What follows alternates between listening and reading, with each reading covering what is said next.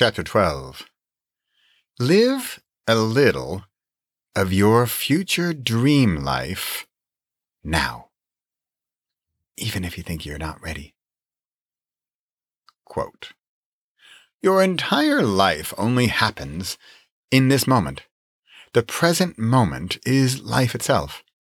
Yet people live as if the opposite were true and treat the present moment as a stepping stone to the next moment, a means to an end. Unquote. Eckhart Tolle. We're in Athens, Greece, as I type this on my ancient laptop. Okay, maybe ancient in this city isn't quite the right word. I am as guilty as most of us who can quickly be less satisfied with the present because it's not quite what I had envisioned it to be in the past. Did you catch that? In the past, I envisioned a future, and yet, just like the word tomorrow, it never is here. The future, by definition, doesn't exist. It's always tomorrow. It's always ahead of us. We will never catch it. So what do we have left? The present. I had envisioned a life where I could be traveling in a faraway place, waking up early and creating, probably writing and publishing books like there was no tomorrow. Funny guy, right? And, I don't know, going on a bike tour of the city with my family and ending up in a colorful bar later that same night and stirring up raucous conversations with strangers. Oops. That's exactly what happened yesterday. One of my favorite books is titled Secret Bus to Paradise. I wrote it many years back now, but I mention it because even back then, I was living my dream and not only dreaming about it. It wasn't a bus to a paradise that we see in the magazines or on Instagram. I made my own private paradise. It's a great little story I can highly recommend. I'm laughing a little bit to myself here as I'm recommending one of my own books. But there you have it. That is part of my dream. I have books I have written already that are good, and I recommend them inside of other books. How did that happen? Because I didn't wait to write the perfect book. Well, I did spend about 9 years not writing, but I finally started writing on November 1st, 2012, and kept going. Some books aren't great, some are good, and some are brilliant. Seriously, yep, I'm saying that about my own work. Yet, had I waited to only write the one perfect book, it most likely would never have appeared, because I'd be so caught up in hoping, trying, and fiddling to make it perfect, whatever perfect means, that it wouldn't be in your hands. It would be in a drawer, and I'd probably still be living in San Francisco and frustrated that I never took the leap to become the writer I had always dreamed of becoming. How did we get here from starting out with the day in Athens?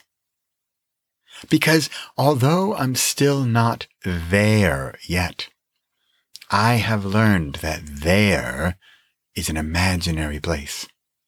It's that dream, future, fantasy place that, hold on to your hats, doesn't actually exist. If I keep waiting for that perfect moment, the glorious scene, usually influenced by movies where, I don't know, fireworks go off in the distance as I type the last word of my award-winning novel while I sip whiskey, I don't even like whiskey, on the veranda of my lake house while the water ripples the shimmering moonbeams. Stop. Please stop. I'm in Athens. I'm writing. I have many books. I'm with my family. We're eating gyros. We're doing bike tours. I even managed to skip dinner the first night, wake up early, meditate, and write a few chapters. No fireworks, no lake, no dream as I had envisioned at some point in the past. Yet, here I am, living some form of that dream in the present day. Dear reader, this is one of the hardest things about being a writer or a creator. Getting the message across or through or getting it to really land as I hope it will or can.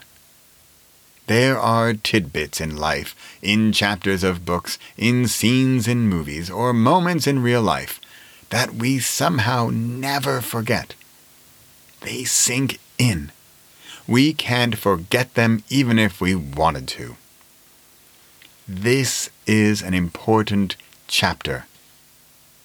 One of the biggest reasons I write books at all is to share experiences that I have had, mistakes that I have made, and of course successes that I have enjoyed with you so that you recognize the mistakes more quickly and still make them, but realize what they are and move on.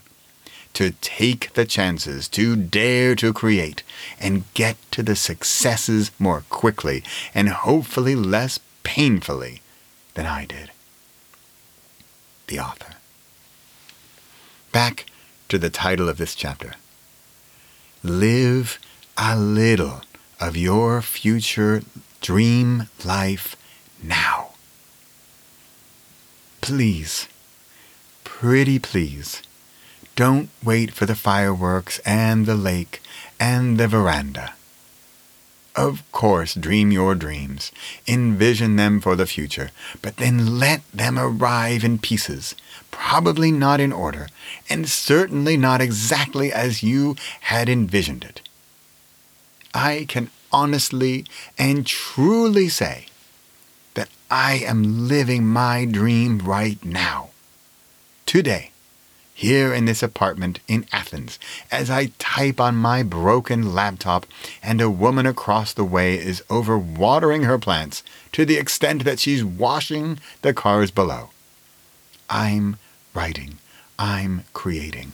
I'm taking this moment, this chapter, to remind myself, to remind you, to capture, to sneak in, to secretly and maybe quietly recognize, relish, and celebrate the tiny wins, the successes that resemble, if only in the slightest way, the dreams of your past that are happening in the present day of your real life. This book has ideally become a clear path forward, offering up a methodology, a roadmap, a path for you to get some clarity, take some action, and build some confidence so that you may live a little of your future dream right now. Possible.